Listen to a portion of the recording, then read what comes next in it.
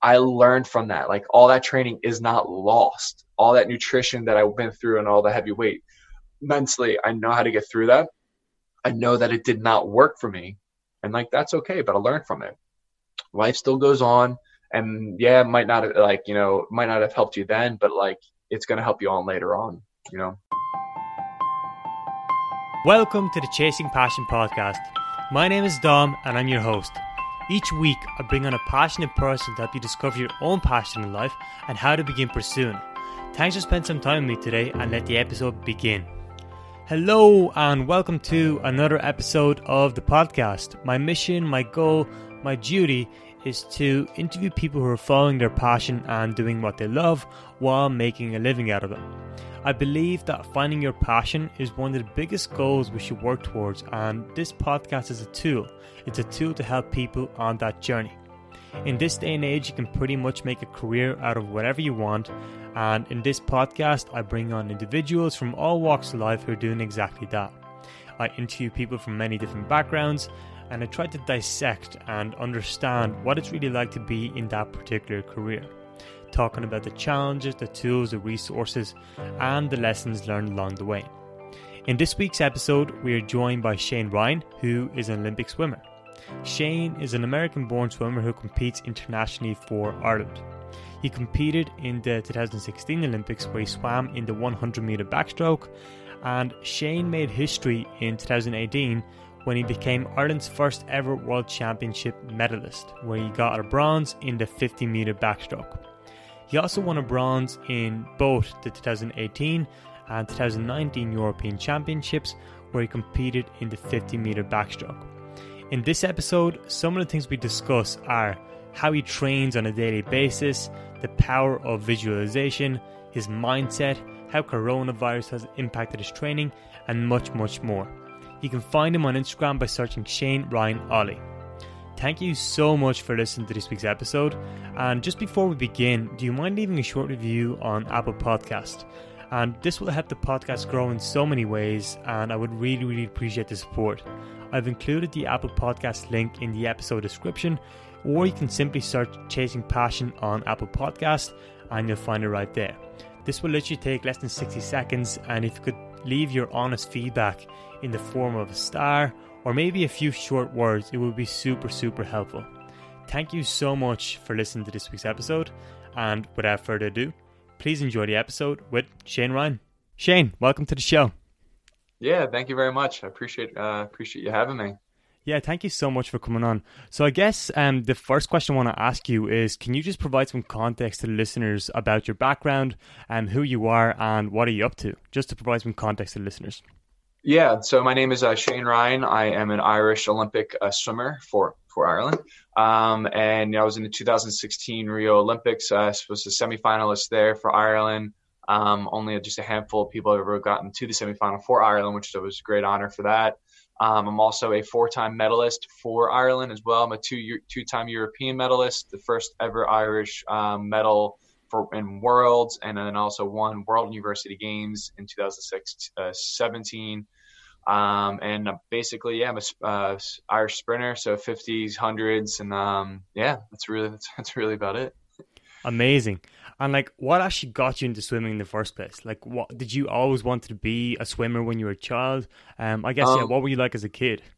Yeah, so I was a little crazy growing up. So you can tell that like my accent, I have a U.S. accent. So I have dual citizenship with Ireland. So I've always swam, but I've always played other sports. I never gave swimming I didn't really care about swimming at all until I was actually 18, which is quite late for swimming and everything. But yeah, I played sports throughout my whole life. I played about like 9 different sports growing up while swimming. My mom always just kept me in the water because like she swam. My dad, he was like a big Gaelic football player, so he was actually like the Irish guy. Like my dad's Tom Ryan. He's from County Laois in Portarlington, and he's 1 out of 10. And he's the only one over in the United States. So I have a huge Irish family over here. So all 9 of them live down Lee Road in Portarlington, which is quite cool. And then on my mom's side, she's 1 out of 8, and she's all over in the U.S. side. But her grandfather fought for the freedom of Ireland in 1916 Rising, and they're from Ballina in Wow. Mayo. So I have like a very, very deep roots here. I just don't have the accent. Don't have the accent, but yeah, so it's great. But like, my dad, moved over to the States back in like the late 80s and ended up meeting my mom. He actually went over there to play Gaelic football. Like he traveled to San Francisco, New York, Boston to play Gaelic football, and traveled the country. And then he went to Philadelphia, where I was born and raised there, and met my mom. And so like I played Gaelic football growing up. Never played hurling, that's one sport I wish I played. So I played lacrosse, and that was kind of like it, but the easier version. And yeah, no, it's just swimming was always just there. And so that's one thing I was always really good at, and I didn't really try too hard in it. And then like, went through high school. Then I ended up like getting like full ride scholarships to colleges. And like, that's like $50,000 a year where like, I'm not paying anything, basically getting paid, get an education, get the experience, get the race. So I ended up like, around my senior year, so I was like 18, 17 years old, I made the decision like to focus truly on swimming. And that's where kind of like everything went on from there. And like I was always good, I was like first in the country and stuff, but like I didn't really care, which is kind of crazy. But if I would have cared, maybe I would have been burnt out now. But like right now, my time, like before all the coronavirus, like I was absolutely enjoying swimming. It was the most I've ever enjoyed swimming in my entire life, and I'm 26 years old, so it's like that's kind of crazy, like I'm in like 26 in the best shape of my life, and I'm enjoying it like so much. Like I loved going in and working hard. I love giving it everything I had, and I love seeing you just saw the performance aspect of it come out. Like you can see it in the races that you do, and like you can see how hard you're racing or working, and then like being dead as well in practice, but then you get a good output at the end of the season. But luckily or unlucky, we couldn't get to see the output of it because I was literally in the best shape. Like I was going to like qualify for like probably about 3 events for the Olympics instead of just 1 this year. Wow. Yeah, so crazy. And then coronavirus happened. Oh my God. And I'm quite surprised you said you picked it up at the age of 7. Well, not that you picked it up at the age of 17 or 18. You took it seriously at that age. But what was the transition there? Like, why did you decide? Okay, well, first of all, were you always good at swimming before that age? Yeah, it was just easy. I've always just like basically was just always the best one, breaking records left and right, and like I did not care. We just didn't care. Okay. Yeah, people hated me because I just did not care. So you're just naturally good at swimming, which is it's amazing. Yeah, and like I can tell now, it's like I can get in the water and I'll take 3 strokes, and like I know exactly where like the practice is going to go, and like that's it, just 3 strokes, and I know where I'm at. And it's the same thing at a swimming, just 3 strokes. I know like my feel. It's just the way I work. It's crazy. Mm. And like, did you have any influences on your life? Did anyone inspire you to take up swimming? Do you look up to anyone in swimming? Anyone like that?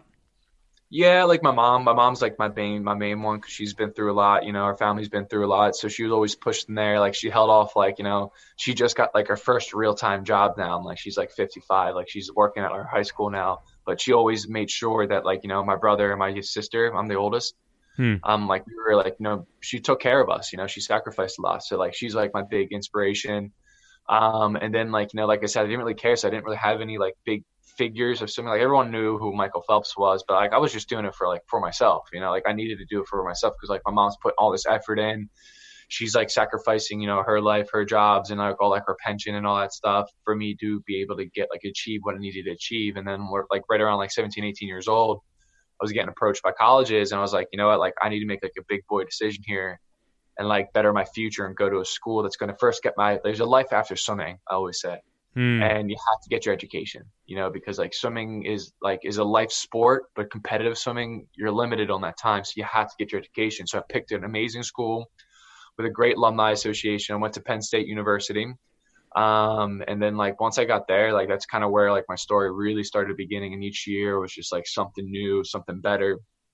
And then like I came out of college debt free, and I got like almost 7 years out of them, got a lot more than I expected out of them, and I am who I am because of that. And you studied nutrition management, was it, in college, or nutrition? No, so I ended up switching that major. So it's like kind of what I wanted to go into, but I ended up going into event management. So I ended up like working with the Penn State athletic department, like setting up like everything. And the Penn State athletic department is kind of crazy because it's the biggest athletic department like in the whole country in the Mm. States. Like our football stadium, for instance, our record was 112,000 people. We've held Wow. 112,000 people. Like that's how big our stadium is. Like our Wow. football's known, American football's known for like things like I didn't realize how good Penn State was. Like we were winning like our conference championships, NCAA championships. Just swimming wasn't as great because we didn't have like our pool was built in like 1962. It was like an old pool.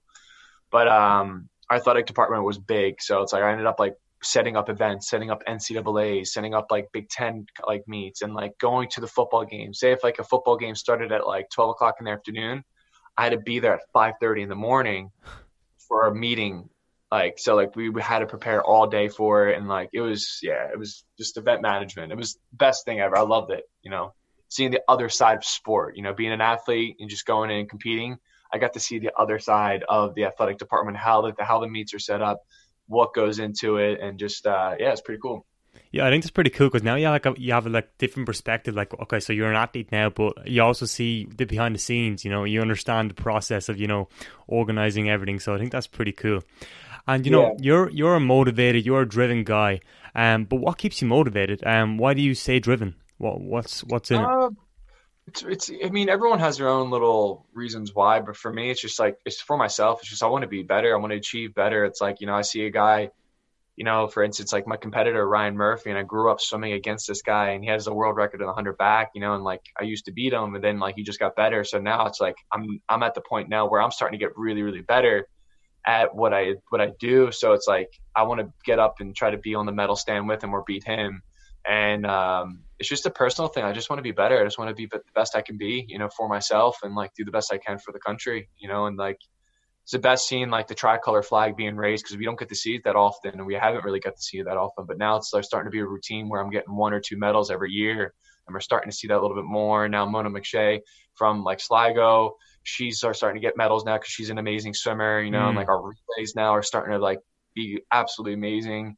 Like our relays right now are like top 16 in the world, and it's absolutely amazing.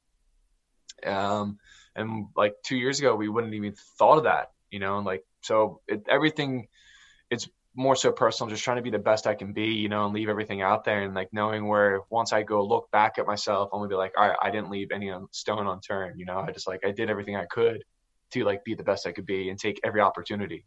Hmm. Yeah, that's a great mindset to have. And like I'm pretty sure there's some days when you just don't feel like doing it. Maybe it isn't. Maybe that's not the case, but I can Oh, only no, there's assume days. that there's days you Whoever just says don't there feel isn't like days doing like that are talking shite. it. Like, that's like there's everyone goes through that. And like, how do you deal with those days? What do you say to yourself? Do you have any like Like some days, like it depends on like where you are in your training phase. Like or depending on where you are. Like my training phase could be a different, like a part in your life, in a normal life. And like there are some days where you like you are overwhelmed and you are like stressed out, and sometimes you just have to take that day, like listen to your body, listen to your mind, let your body, like it's like if you don't want, like if you put good work in like the whole like month or a quarter or something like that, like take that day. Like don't say like, oh, I need to do this. It's like you're going to get to it. Like you have to mentally take a step back, realize what's going on, and like prioritize what you need to be doing, because we need to be mentally sound. You need to be mentally strong, especially right now for this. It's like I said earlier, it's been 11 weeks since we've been in lockdown. I live by myself in this place. I haven't seen anyone I've known or even hugged anyone I've known or touched anyone I've known in 11 weeks. Like as a like mentally, like that's like I don't think anyone else has been going through that. Plus the Olympics has got canceled. Plus I had my whole life got upturned, and like also just like found out, well, not also found out, like my mom and sister actually had the coronavirus in the States. So dealing with that as well is like very, very hard, where I can't leave the country to go take care of my mom and sister. They're fine now, which is good. But like, hitting home, like with the coronavirus, it's like, it's very, very crazy on how everything is, but you need to sometimes take a step back and like do what you need to do mentally and like, then just relax. either going out for a walk, going like, you know, in the 5 mile radius or anything like that. You have to like take a step back, realize what's going on, and mentally relax, and then step back into it and like have a little plan involved, you know, set little goals, like wake up every morning, make your bed. That's one thing done. You know, you're going to be, yeah, it might be something stupid, but it's one thing done that you're already achieved in the whole day, and you haven't really started your day. So I'm very big on like, you know, doing what you need to do mentally, because it's like swimming and mostly all sports are 90% mental and then 10% physical, you know, so that's kind of how I kind of view the mental side. Yeah, no, absolutely. And, you know, obviously the coronavirus has changed things around and it's very difficult to train and stuff like that. But what does your training look like at the moment? Because you've been out of the water for 11 weeks, which is a very long time for a swimmer. It's the longest I've ever been in the water. Yeah, and how are you dealing with that? Like, how are you training and stuff like that? So with Sport Ireland's been very, very good to us. We were able to grab like a barbell weights. So I have 90 kgs worth of barbell weights here with me at the house. Mm-hmm. I have 2 pairs of dumbbells. I have a pair of 25s and a pair of 30s here. Dumbbells, so I can do bench and all that stuff with them as well. I got bands. I got like, you know, I got a stationary bike right there, which is like, you know, I'm on that almost every single day. And then I got like a couple mats where I can do core. So that's really it. Like that's all we have. And like, you know, either I just go in my little back garden and do some of the stuff there, or I'll do it inside if it's raining. So it's just like, that's really it. I used to go out on runs, but I stopped doing that because I had some like feet problems. Swimmers out of waters aren't really great. I can sprint, but going on like 10K runs, yeah, that's not for me. So, no, yeah, it's just been doing that, but mainly focusing on my nutrition. That's where like everything is. If you want like washboard abs, it's like, it's all in the kitchen. It's all like just making sure you're on top of your nutrition. I did let myself go for 2 weeks, but you know, you got to enjoy, you know, a little bit, but like, yeah, it's all about nutrition and like, you know, making sure you stay somewhat consistent with the routine that you had before the coronavirus and try to implement it into basically the coronavirus schedule now. So yeah, that's basically how I've been dealing with all that. So I have 2 follow-up questions from that. So first of all, your training. How much of your time is spent on training on a typical day during the coronavirus? Probably about 3 hours a day. 3 hours, okay.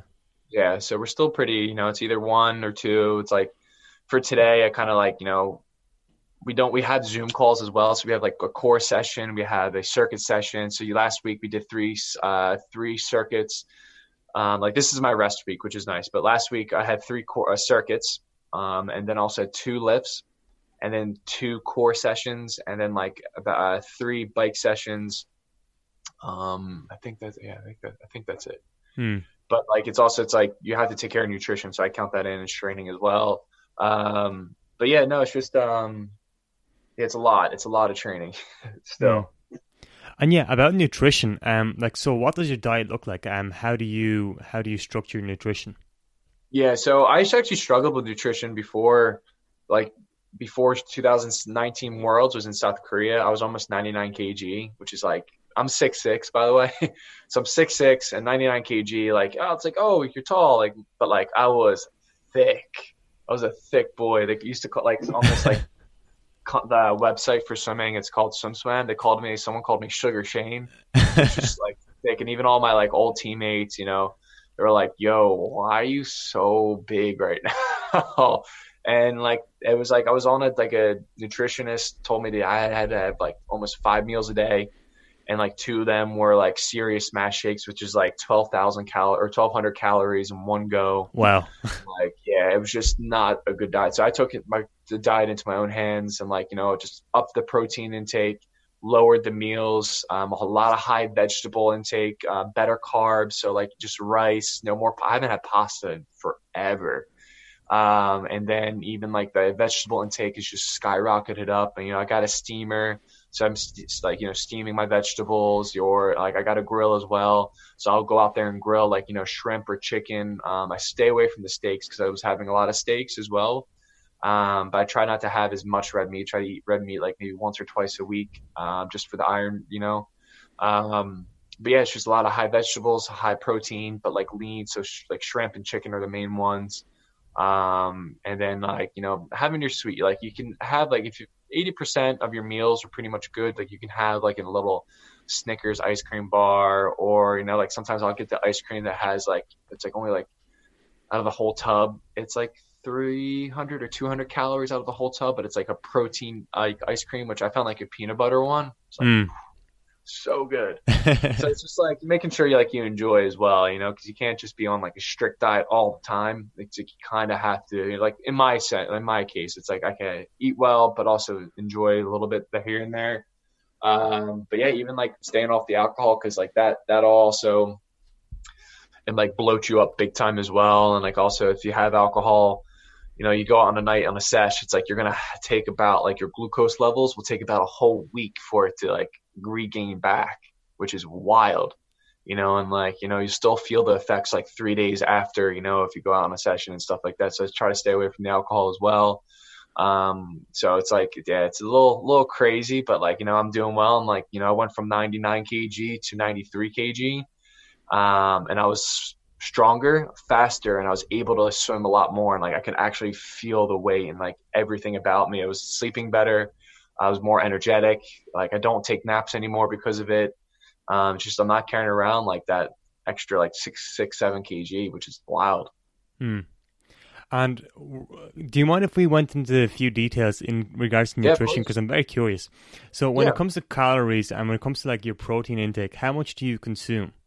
So for me, I try to get above like 200 grams a day of protein. Calorie intake, it depends on the day. It depends on what's going on. Like sometimes I'll only have 2 meals a day because I'm not doing anything, like especially right now.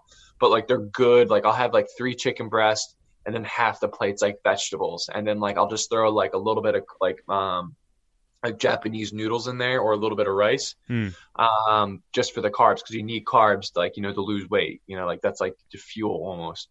But yeah, calories, I don't really count calories anymore.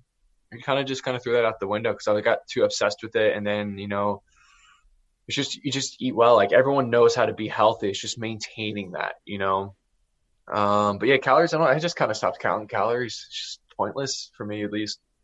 I know what I need to eat. It's just, I just do it. Yeah. It's kind of like second nature, if that makes any sense. No, it does. Yeah, trust your own intuition about it. Yeah, 100%. And like, do you have any nutritionists? Do you have any like people who tell you need to eat this on a certain day, or do you kind of just make it up on the spot? Yeah, I mean, I've been through it a lot. Like going through college, having like food like being access to like bad food or good food. Been through there. My weights have fluctuated so much, and like I've been through the worst. I've been really skinny. I've been depressed where like I wasn't eating as well. And like, so like, I know where I need to go, and I read a lot about, if like I've seen an article online about nutrition, like I love reading stuff about that. I love informing about myself.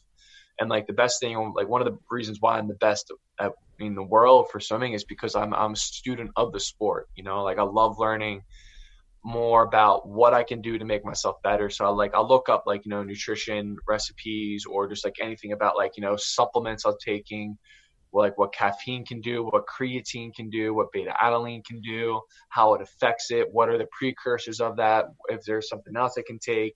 So it's like, I'm very informed of that. So I started like just like all my knowledge, common knowledge, I just kind of started learning about myself more too. I'm like, how my body is like affected about like, eating shrimp for a week or eating chicken for a week or something like that, and like playing around. So it's all depends on, a nutritionist can tell you what you can do, right? But that might work for someone else, but it might not work for you. And it's the same thing with coaching. Coaching is just basically judging on what's going to work and what's not going to work. It's the same thing with nutrition. So, I mean, you need to find what works best for you. And I found what works best for me is just having high veg, low carb, high protein, but I'm also a sprinter.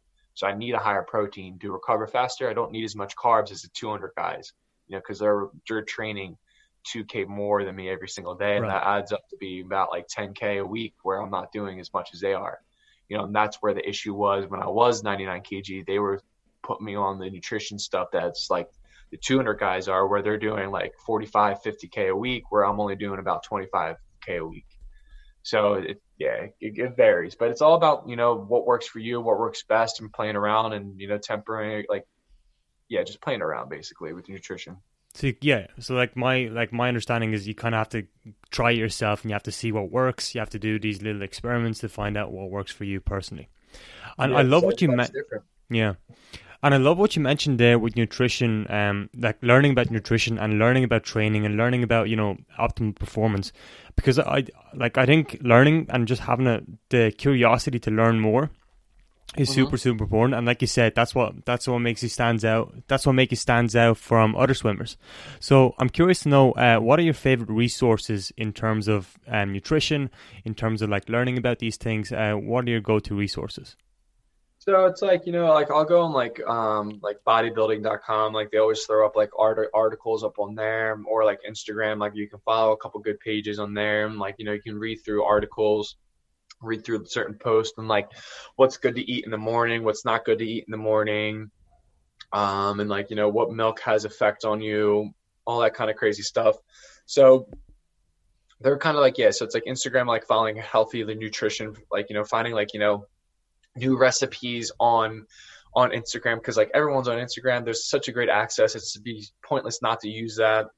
And then you can just dive into research. Like I follow certain people, like like bodybuilding.com, like they always throw up like articles about like what creatine does to your body, what caffeine does to your body, and all that kind of stuff. So I love learning more about that, and like citrulline malate, which is like a new one.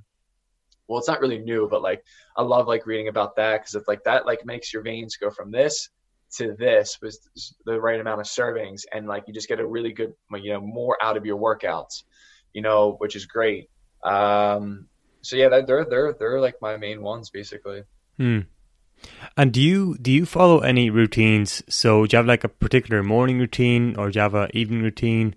Do you follow any routines? No, I mean, I try not to eat as late, like I am like a late eater to begin with. Like I eat around like 8 o'clock at night sometimes, which is like, some people are like, oh, that's really late. No, it's like, I'll wake up, I have a bowl of cereal. I love the Weetabix minis, the chocolate minis. So I'll only have like a bowl of them. But like, it depends. It's, it's like I always have, like, I try to get protein in the morning, about like, at least 30 grams of protein in the morning. I don't have to sneeze. No. Okay, we're good. So yeah, no, it all depends, it all changes, like depending on like where you are, and like, if you get sick of cereal, you get sick of cereal, you get sick of eggs. I mean, you can be egged out as well. So it's like, yeah, I really don't really have like, it's like somewhat of a routine, it's not really like, this is what I have every single day. Like, it's like, I like to change it up, because if you change it up, it's good to change it up because your body actually gets into your routine. So it's like for training phases, right? So we do about like a 4-week training phase, and we do kind of the same style of training for that 4 weeks, but then your body gets used to it. Same thing in the gym, same thing when you eat food, your body gets used to it if you keep eating the same thing all the time. So your body doesn't adapt to it as much as it was from the beginning. So you need to change your diet. You need to change your body to adapt to certain things for it to absorb the most out of like the nutrition or the different training, about that, all about that. Does that make sense? Yeah, absolutely. Because you just get used to it. So you need to change it up. You need to keep your body guessing. So changing the vegetables, changing like, the certain proteins. So having like, red meat twice a week will change it because it has better iron in it and all that stuff. Like the chicken will also have like, that's a lot leaner. Even like the shrimp, that's a lot leaner. But then you also, I'll have some salmon as well, which like that has like the good omega-3s, good, fatty acids in it. So it's just like, just changing it up, making sure your body's like, doing what it needs to be doing and all that stuff. So yeah. And okay, so you're 26 years of age, and you're a professional swimmer. What are the steps you took to get to this position? Oh man, there's so many steps. I've been through so much. No, it's just like, one big thing I always tell, like when I do some clinics or, give little speeches, it's like, the reason why like professional athletes and professional, like, people are doing so well, like we focus only on the little things. If you focus on the little things and get those little things right, there's always going to be another little thing you need to work on, right? But then you move on, you keep ticking, but you keep working on those little things that will eventually add up to that big thing that you're trying to work towards, So making sure you focus on the little things, doing this stupid little techniques or drills that, are basic, but making sure you capitalize on them and then moving on to the next thing, and always keeping your mind thinking. That's the main thing. That's why where I'm at today. That's why Michael Phelps is the best at what he does, because he does the little things. That's why you have like the big CEO hedge fund guys, like they focus on the little things and they take risks. They do certain things that they need to do to adapt and like, and overcome. And that's basically what I do. I do take risks. I try to like lift heavier, or I try to do different events just to put my body in a different position, even though like it might make me throw up after an event, but like it is what it is. But like my body is like more attuned to that now, and like it knows what it is, and I put myself in an uncomfortable position to be comfortable in the future and in the long run. I absolutely love what you said about the one, like increasing your, like getting better, like in small little improvements. And like I was reading this book recently, it's called Atomic Habits by James Clear. And at the beginning of the book, he mentions, the British cycling team, and they were doing very, very poorly until the year 2003. And in 2003, they hired a performance coach, and his name was Dave Brailsford, I think. And he basically up until from 1908 to 2003, the British Olympic team only won a single gold medal in the Olympics. And in 110 years, they haven't won a single... Oh, no, they won only one event in Tour de France, I think. So this new coach comes in, and he started doing these little things like increasing things by 1%. So he increased, the different types of massages that athletes do. Then he changed their pillowcases, which one is the most comfortable, and so on. Then he even hired a surgeon, I think, to teach him how to hand wash properly. And basically, like, the team progressed like 1% at a time, and they eventually, got huge results out of that. So yeah. I'm curious to know, like, what's the 1% of things that you do to improve your performance? It all depends, I mean, it's going to be different for everyone on what they're trying to achieve. It's like, for me, it's about, making sure that like I'm keeping my shoulders back, just making like on one set, it can be changing. Or if I'm like swimming, just warming up, if like I don't feel like my stroke's right, I'll change it from like either having my hand this way, or a higher elbow entry. Like I'm always playing around. Or it's just like doing something different. Like you said, like, like getting like that military guy in and, showing them how to wash their hands. It's like there's something completely abstract, but it has something that's somehow connected to what you're doing. It can be something completely absurd and where it takes your mind away from it.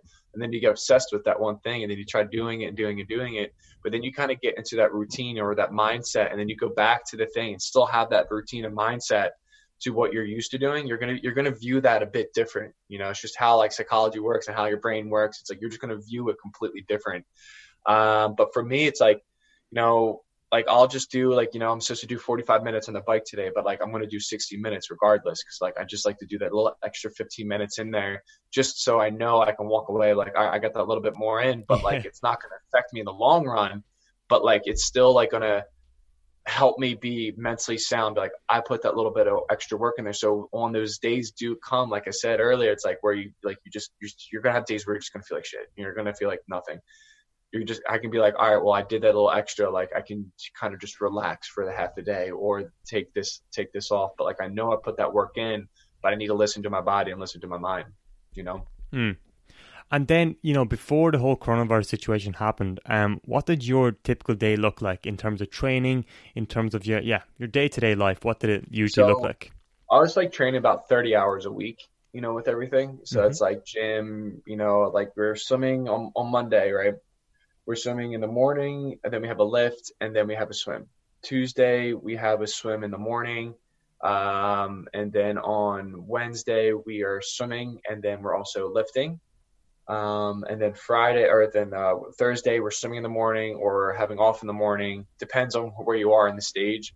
And then you're swimming in the afternoon. Friday, you're swimming in the morning, and then you're lifting, and then you're swimming again.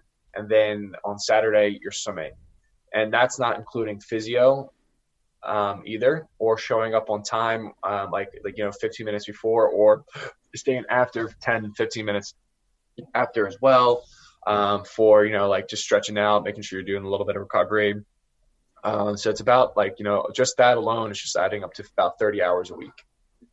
So it's a full-time job. Basically, yeah. And let's just say on a Thursday, what time would you wake up at? What time would you go to bed at? How long do you spend in the water? How long do you spend lifting? And Yeah, so the lifts are usually about an hour and a half for me. hmm So I'm a bit different. I'm a pure sprinter, so like a power is really big for me. So it's usually about 2 hours to an hour and a half in the water every time. Lifting, it's about an hour and a half as well. And then we show up on deck, poolside. We have to be there 15 minutes before, or we don't get in the water, which is quite nice. And then, yeah, it's really about it. But then it's also nutrition as well. Depending on like if you're really sore, if your shoulder's messed up, you go into the physio twice a week as well.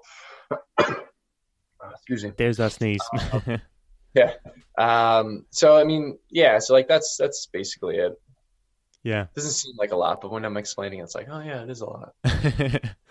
And do you practice any visualization? Because I know Michael Phelps, he in 2008, his goggles filled up with goggles and he couldn't see during the butterfly, and he ended up winning the race. And I think in one of the interviews he said that he practiced visualization and he knew exactly how much strokes he needs to do in order to, like, even if that scenario happens, he knew how to deal with it. And that happened in 2008 Olympics and he won the race. So I'm just curious to know, do you practice visualization or anything like that?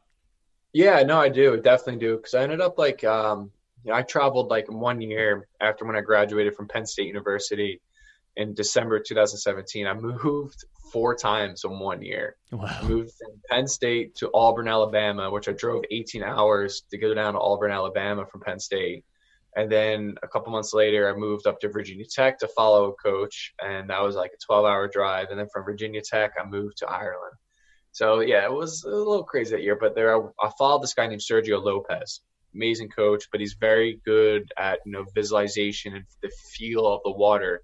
So we would go down underwater where we can't hear anything, like you can hear your own heartbeat, and you just close your eyes and just visualize yourself swimming, and we would do 4 laps, 425s.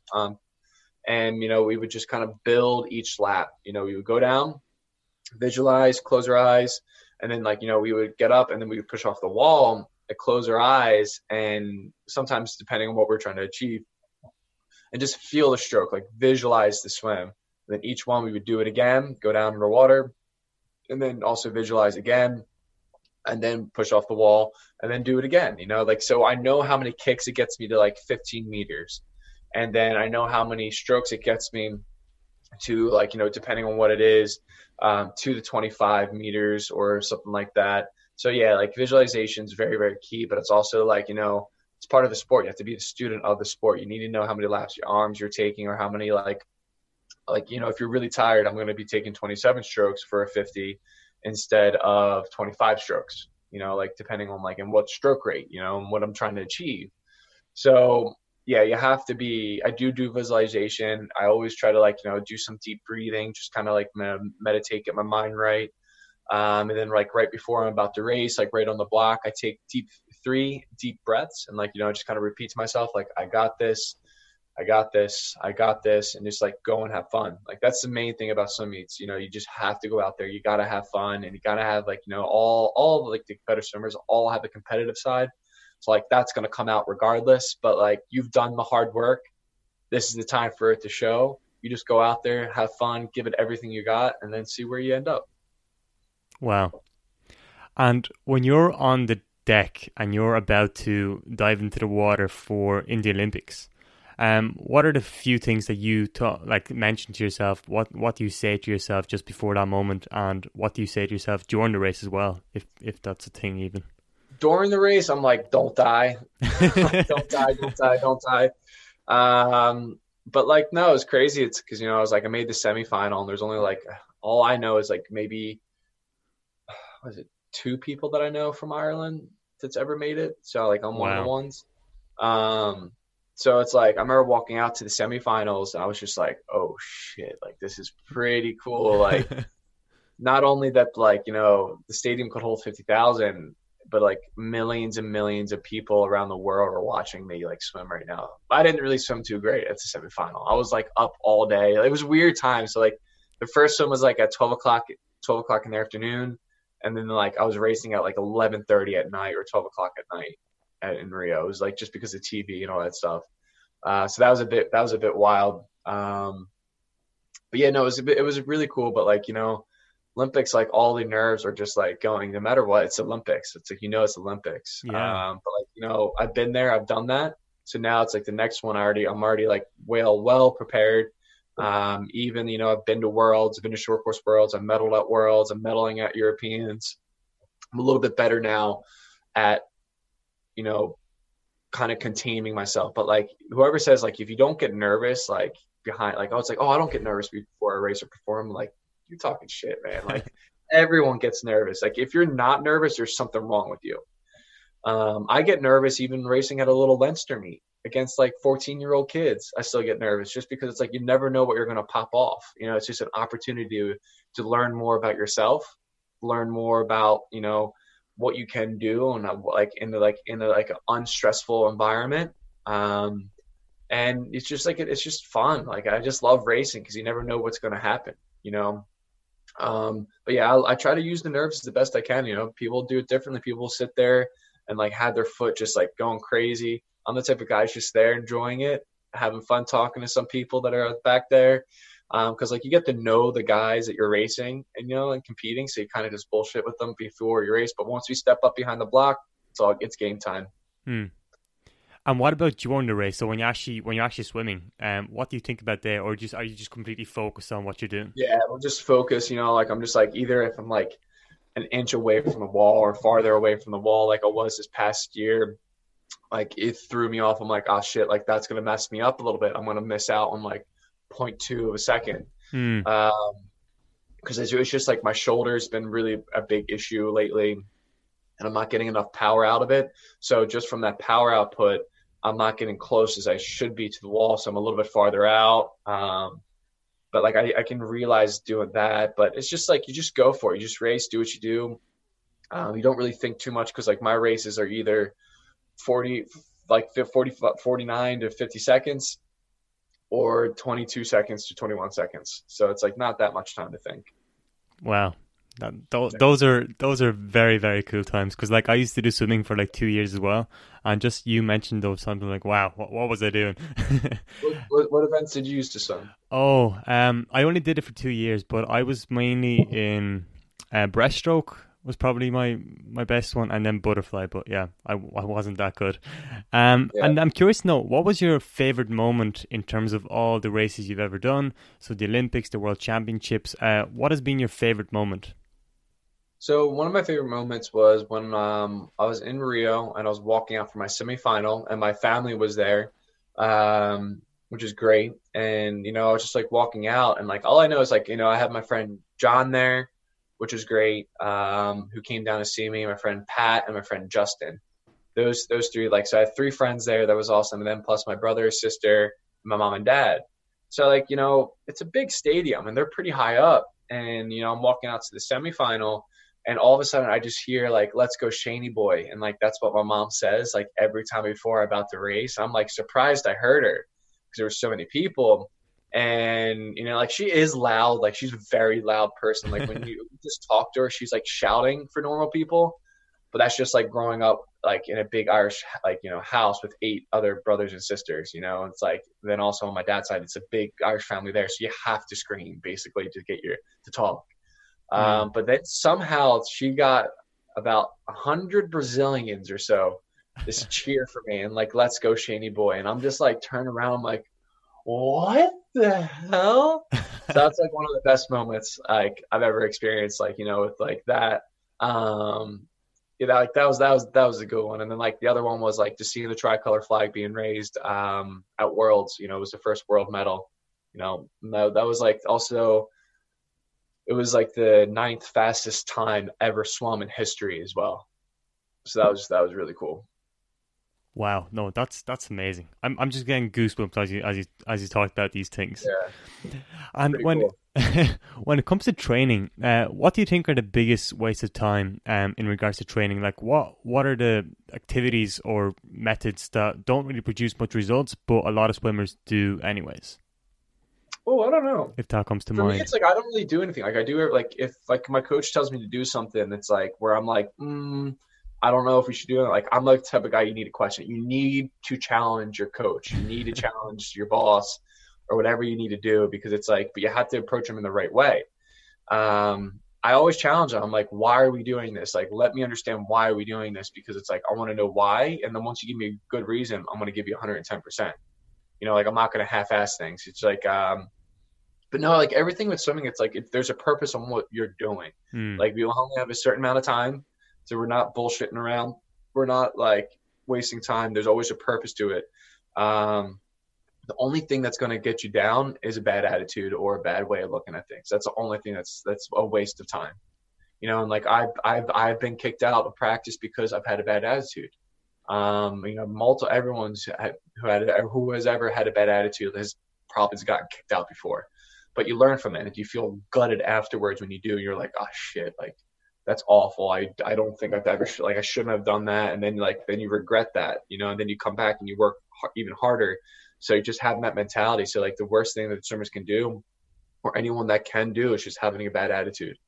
Ask them why. Because a lot of younger swimmers and a lot of depending on what you're doing, they're afraid to ask them why, because it's like they're your coach or they're your boss. Like they're there to help you. They're there for a reason. Challenge them. Ask them, why are we doing this? Like, help me better understand this. Help me better understand you and where your mindset's coming out and why are we doing this?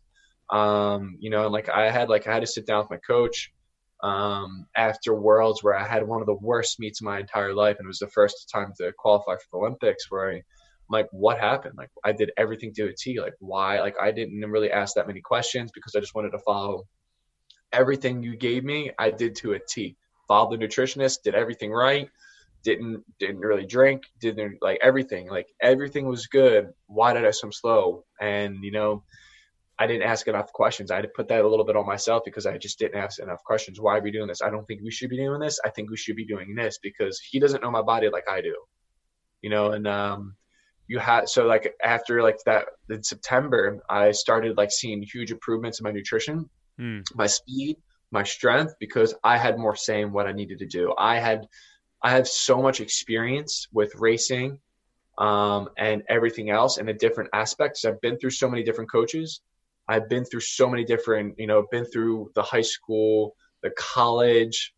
I was even part of the USA national team for 2 years as well. So I even had that experience there. And then coming over here and now having the European experience and going through all of I'm way more mature. I have a lot more experience than a lot of Irish guys on the team because they don't have any of that experience with the college and the racing and, going through lifting with different coaches and different mindsets of different coaches. So that's why you need to challenge your coach and ask them and understand what they're thinking. And so you can better yourself as well. Yeah. And when you look at younger swimmers, let's just say beginner, intermediate, or even advanced swimmers, what advice would you give them? What are the common mistakes that you see these swimmers doing? It's sometimes you'll get a lot of the younger guys here. It's they're all focused on being big and being strong and mainly focusing on lifting. It's not that. Get your technique down first. I was a skinny when I was in high school. I was 6'4", probably about 69 kg or 72 kg. So I was like a toothpick. But the reason why I was so fast was because my technique was on point. If you get your technique down early, that's going to improve. You're going to improve every single year because the strength's going to come regardless. And you're going to get into all that. So focus on the technique, focus on the little things, and then you'll be good because the power will come. Because I didn't lift until I was in college when I was 19 years old. And I went from a 56.2 in 2012 and then only 8 months at college and doing doubles. First time ever doing doubles, first time ever lifting. I go 53.8. That put me 11th in the world and also made the U.S. national team. And yeah, that's almost 3 seconds. And that's just from focusing on the little things, asking questions and just focusing on the technique because the power came eventually.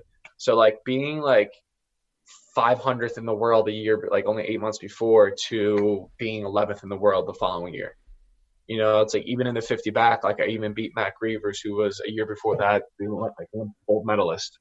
You know, so it's like, it's crazy on how, like, you know, focusing on the little things, doing what you need to do for yourself, and then literally just like allowing the power and the natural ability for you to become stronger come naturally. And then everything will fall into place. So you were 11th in the world in terms of your time. Yeah, I was Wow. 11th in the world in the 100 backstroke when I was 18, and then I was 9th in the world for the 50 back. Wow, amazing. Wow. And you know, you mentioned techniques and that people should focus on techniques while you're young and really get that down. But how do you do that? How do you improve your technique? How do you know if you're doing it wrong? Because maybe your coach doesn't recognize it because there's a big group of people there, and your coach doesn't necessarily, you know, see that you have bad techniques. So how do you notice that yourself? Yeah, of course. So like the main thing for me is, you know, like I said earlier, you have to be the student of your own sport, looking up videos, looking what like the other guys are doing. Because it's like, even with me right now, like I'll look at guys that might not be, I know I'm faster, but I'm still looking at their techniques, seeing what are they doing, and even, you know, different techniques, certain drills, and just looking up YouTube videos. Cause that's what I used to do. I used to watch this guy named Aaron Pearsall. He has the world record in the 200 backstroke. He had the world record in the 100 backstroke, which is very, very fast still.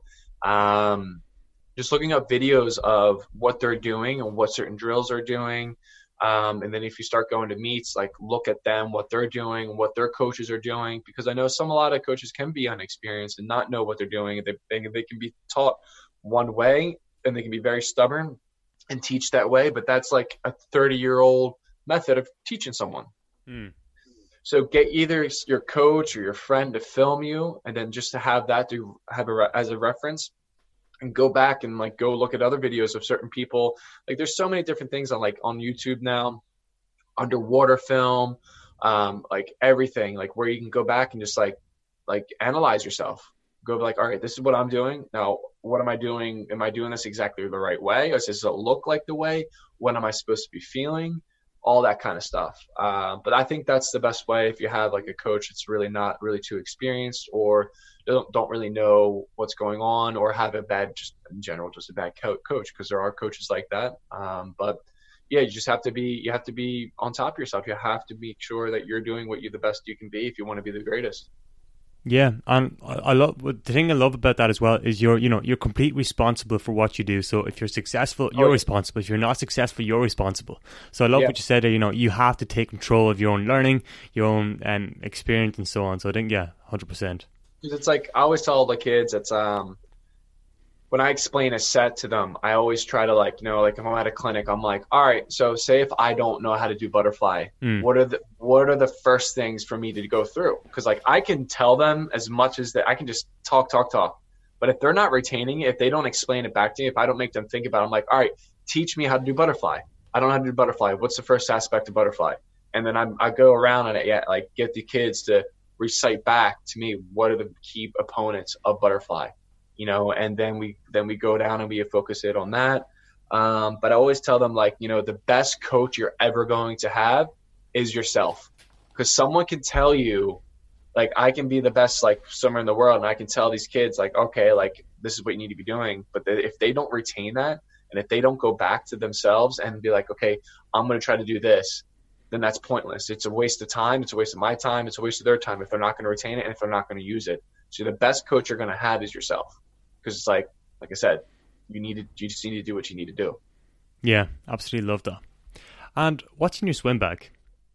What do you carry in your own swim bag? Yeah. Well, a couple snacks, caffeine, two or three racing suits, 2 or 3 practice suits, about 4 pairs of goggles, a couple of different caps, towel, pre-workout. That's really it. And then either this this Theragun thing I have, it massages you. Oh, the massage, yeah. Or a foam roller. And then that's really it. And just looking back over your years in training and so on, what have been like the biggest things that have helped you, you know, get to the next level? If like, so I guess like, is there any like habits or routines that have helped you, you know, develop yourself to a higher standard? It's just like the willingness to like, you know, be competitive. Mm-hmm. I think that's definitely it. Definitely perseverance as well, you know, because I've been through a lot. You know, my freshman year, I was like about to quit swimming completely. You know, I had like my uncle passed away. And then a month later, my grandfather passed away. And then my grades weren't good at all in college. And there's a certain level where you have to get like above C's, above 70%, to pass, like to be eligible to swim at school. Became completely ineligible. So I was literally couldn't swim for Penn State then. And I was like, all right, are they going to cut me? Are they going to kick me out of school? Just dealing with death for the first time, like, you know, big, like we were very, very close to my uncle, very, very close to my grandfather. And then like also being away from my family for the first time. But, you know, I was like rock bottom, gave myself a reality check. And I'm like, listen, I'm going to go through this. Like, that is what it is. How can I get better? So I started asking for help and, you know, got my life back on track and moved on. So it's just like, you know, the perseverance through that, being who I am, you know, it's like I'm good at taking a step back and focusing on what needs to be done first, and then moving on to the, you know, making sure I get everything done, and just making sure I'm putting myself first. That's the main thing. Because if you put yourself first, everything else will fall in line. And, you know, I'm curious also to ask you this. So a lot of people want to be Olympians. A lot of people want to, you know, partake in the Olympics. And I'm just curious to know, like, what are the challenges that come with it? Like, what are the challenges that come with being an Olympian, with being a professional swimmer, and just dedicating your whole life to that? Yeah, it's definitely sacrifice. That's the main thing. A lot of people aren't really willing to sacrifice, because I know in college or right before college, you know, all my friends are out and partying and stuff like that, like in high school and then going to college. It's like I wasn't able to be with my friends. You know, I have a big group of friends, like in the States, about like big group, like 17 of them. And, you know, I hadn't seen them, you know, and like, you know, I had to leave my family. You know, I had to leave like my mom and dad at home. So basically I've been on my own since I was 18 years old. Like I'm very self-efficient, never ask them for money. You know, I always try to provide for myself. I'm very creative, but it's a lot of sacrifice. Cause like I said, like I'm living by myself. You know, I could have went back to the States, but then I didn't know when I was going to be able to be back in the water, but I'd rather be here, being ready to go, being ready for my country, being ready for my coach. It's just a lot of sacrifice you're going to have to make. Cause, you know, I don't really have friends here. You know, it's like all I have are like just my teammates. And then, you know, it's hard for me to go out and make friends because it's just my schedule. Being away from my family, even though like they are like, you know, I have family here in Ireland, but they're an hour away, you know. So I only could really go down on the weekends. Some weekends it's just I'm either wrecked from training or I have a competition, so I haven't been able to go down and see them that often. You know, and just a diligence, you know, because like you're going to have bad days. A lot of people are kind of give up after a few hard days or a hard time. It's just making sure that you have to stay on track. You know, you have to be able to sacrifice and be strong enough to go through. And that's why we are Olympians. That's why I'm an Olympian, because of the sacrifice, the diligence I have, and the perseverance. And how do you know if being an Olympian is for you? So let's just say there's some 16-year-old out there who wants to be an Olympian. How do you know if it's actually for you? That's it. If you want to be an Olympian, try to achieve it. And if you can't achieve it, that's fine. But, you know, that's lost. You know, like look at everything you've done to achieve that. You know, it doesn't matter if you fully achieved it. If you're working towards a goal and if you don't achieve it, look at all the work you've done. You know, like that's the main thing. It's like you had a mindset in play and you achieved so much just to get to that point. And sometimes even I've experienced that in my life where I haven't been able to go to certain meets, you know, and like I've like screwed up a lot in my life as well, but I learned from it. But like, look at all the things I've done and what I did. But like, that's still not lost. Or even like, you know, my last season at before long course worlds, I was able to qualify for the Olympics. And I swam. It was the worst meet of my entire life. I'll give you an example. Like I was at Worlds in like, you know, and like during the summer. And then the first meet back long course where I lifted the day before and I was completely wrecked. I was actually faster there and not rested, not shaved than I was at Worlds. Oh my God. So that's crazy. Like I ended up being like first in the world in the 50 back.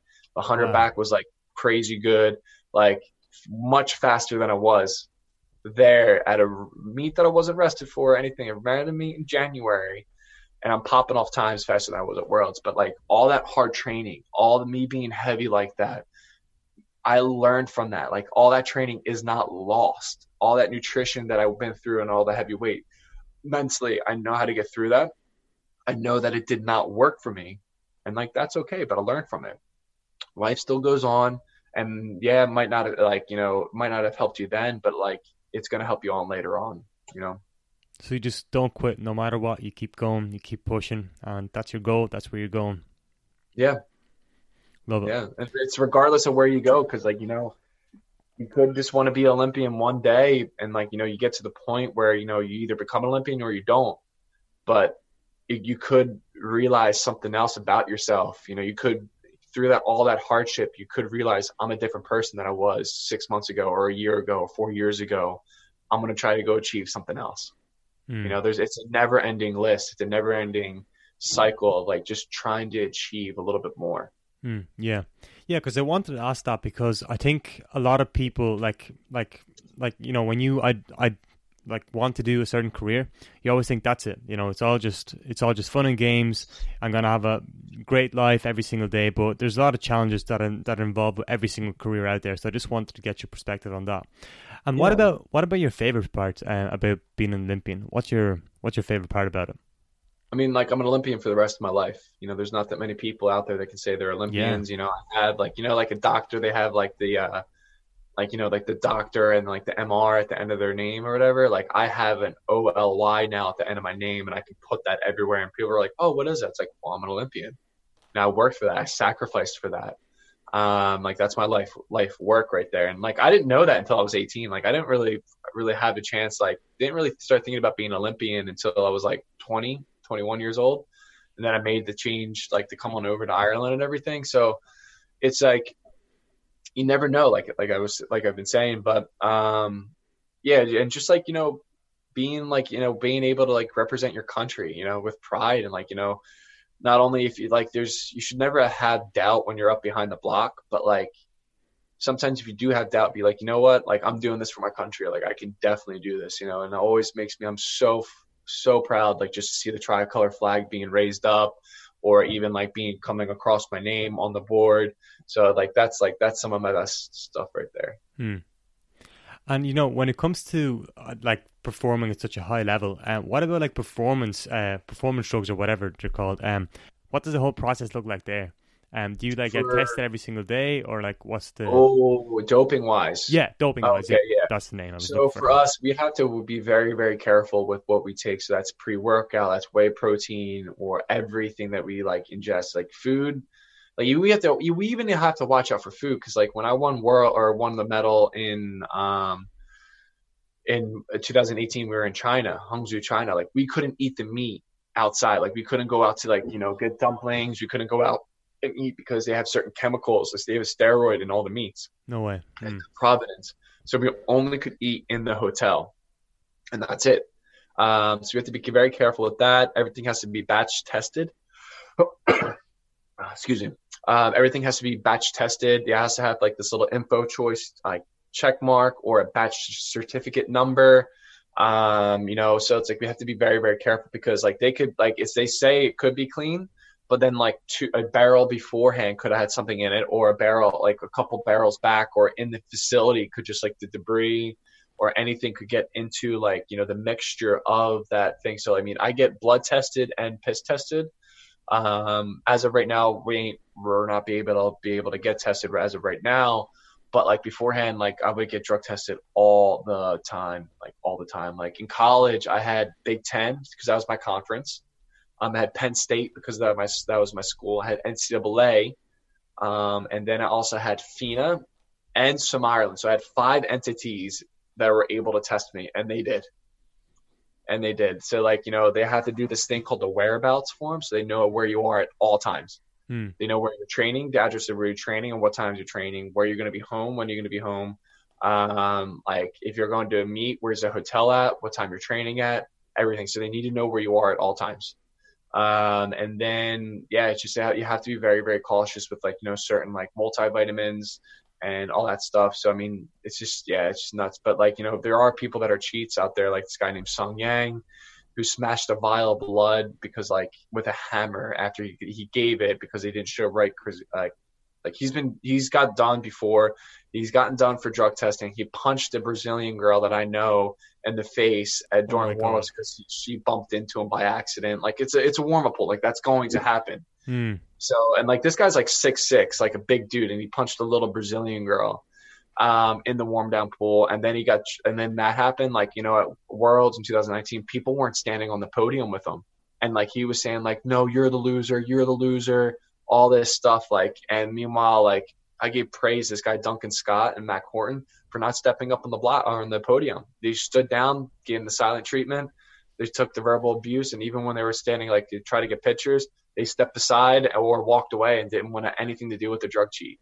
So we take that very, very serious, and like there is a performance enhancing, and it does affect swimming for sure. And now that guy has like a 10-year ban because of it. Wow. And then, and also Russia got banned from the Olympics because of that as well. Yeah, which they banned, in 2016, like we didn't see the Russians at all. Like you could not find the Russians at all. And they're a big team. They're a really good team. And I know a couple of them too. And the crazy thing is, even though they were at the Olympics, we didn't see them a day before the meet started. The day before they got cleared, and like the whole Russian teams were able to compete in the Olympics. But then the Paralympics couldn't compete then. Like that doesn't make sense. Like if the people that should be like if they're going to take drugs are the people that are like impaired. like that's like just very messed up. I think they should be completely banned because of the whole thing, everything that's came out. But then also it's like there are athletes that are clean, and it's unfair. Yeah. And they can't get away from that. So it's just a very hard way of looking at it. And like I know a couple of my friends that are Russian, like they are clean, but like it's just really hard for them to be part of that country and like be part of all that. But yeah, I'm not a fan of drug cheats. Really I'm not. It's just you can see it because like you'll see one guy like have this time all through the season, and all like in a very low where everyone's training really high, they just pop off a random time. You're just like, how can that be possible at like right now? And it's because of drugs. And like, does the whole process of testing annoy you sometimes? Because like I could only imagine they come in during a training session and they're like, oh, we need to get tested. Does that happen? Yes. Yeah. So like that definitely happens for me.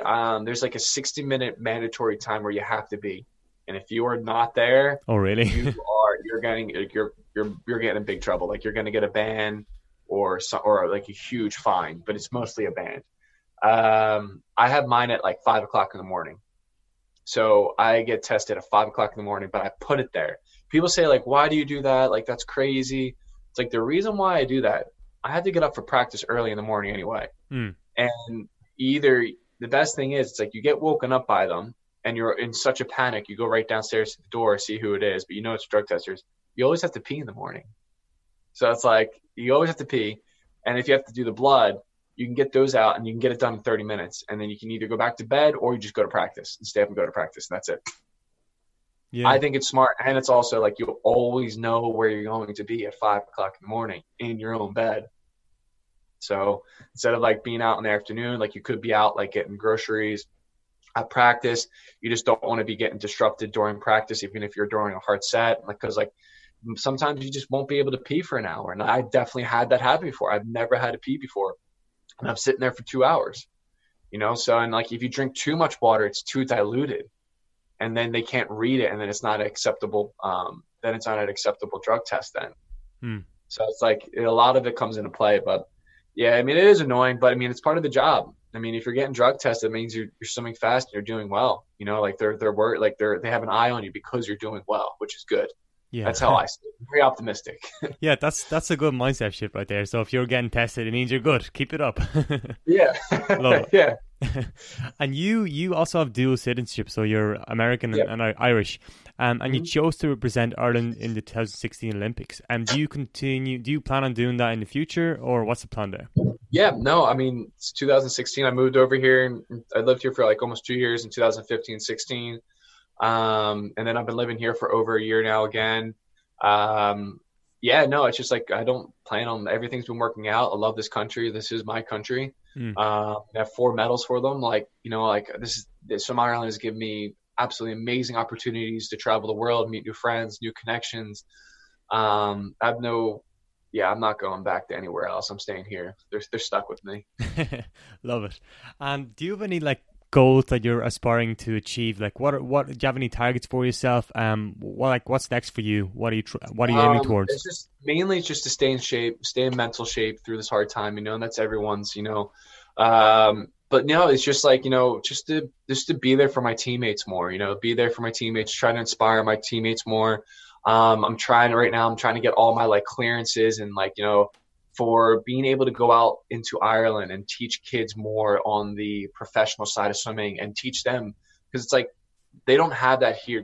There's a company that anytime I'm go home, like back to the States for, Mm. it's called Fitter and Faster Swim Clinics, and they travel all around the country, and they teach kids how to swim. But like I bring in my medals, I inspire these kids, and like it's different from a coach telling them to an actual professional swimmer or an Olympian or a guy who can hold up world medals and show them like this is what you could achieve if you listen to me. And I'm very like I love like engaging with the kids, make it fun. Go around the country and do swim clinics around the country. I definitely want to start my own business and do that because I think that's definitely a market I can attack, and definitely I just like love sharing my knowledge because I have so much to give, and I want to see the future of Ireland become better and better and better, and because like, we're such a strong country and we're such a proud country, and we need to see the tricolor flag being raised more. So I'm just going to try to inspire younger kids, the younger generations, just to swim longer and faster. Love it. And is that your ultimate goal after you retire from swimming? Yeah. What are you going to work towards after finishing your career in the swimming world? After career, I'm not really sure. I don't really know. I mean, like, I have a degree. I have my degree from Penn State University, which is absolutely amazing. My degree is very, very broad. I definitely want to be doing something with sports. Hmm. I definitely could coach as well because, I mean, that's my criteria. Like, why waste that? I mean, I could go back and coach a college team in the States or even coach a team here. But I mean, it depends on where the wind takes me, really. But I definitely want to do the go around the country and do the swim clinics and be with that like the younger kids, get them inspired, because we don't have that many Olympians here in Ireland that can do something like that, so might as well do that. Yeah, I think the inspiring part is pretty cool because I remember when I was, I think, 16, we got to do, as part of our swimming club, we got to swim with an Olympian. And I thought that experience was really, really cool. So, yeah. And that's what I do at the end. I always race all the kids. Yeah. So I think that's remarkable. Yeah, I guess I'll just ask you some few rapid fire questions before we finish up. And yeah. So if there was a billboard and you could display any message on that billboard, what message would you put up on that billboard? I'll use it for the advertisements for my swim clinics. Love. Okay. And what's the best investment you ever made? So this investment might be time, it might be energy, it might be money. Just in general, what's the best investment you ever made? Best investment would be paying for food. I love my food, so money and food, perfect. When you think of the word successful, who comes to mind? Michael Phelps.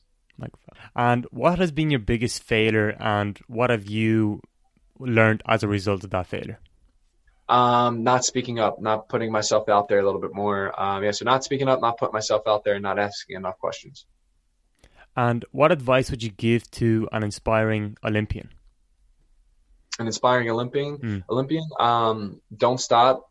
Don't leave any stone unturned. Always ask for more, and enjoy it. That's the most important thing. Enjoy it as well. And Shane, the final question for you is, what is your definition of chasing passion? Chasing passion is being dedicated and risking it all to achieve your goals. Love it. Well, just before we finish up, where can people find you if they want to reach out to you, if they want to ask you a question? Where's a good place to go? Yeah, just hit me up on Instagram. It's Shane Ryan OLY. It's the same thing on Twitter as well. So yeah, if you have any questions, just reach out, and then I'll try to get to you. Awesome. And yeah, just before we finish up, is there anything else you want to say? Anything else you want to mention? Anything at all? And I just hope everyone stays safe and stays healthy. That's really about it. Thank you so much for having me. Shane, it was a pleasure. Thank you so much. Thank you so much for listening to the episode, and I really hope you enjoyed it. You can find all the show notes on the website chasingpassion.ie. That is chasingpassion.ie. If you're looking to support the podcast in any way, I would really appreciate if you could leave a short review on Apple Podcasts, and this would literally take about 60 seconds and it will help the podcast grow in so many ways. You can find the link to Apple Podcasts in the episode description, or just simply search Chasing Passion on Apple Podcast and it should pop right up. Thank you so much for listening to the episode. It means the world to me. I really appreciate it, and yeah, just thank you so much and have a great day.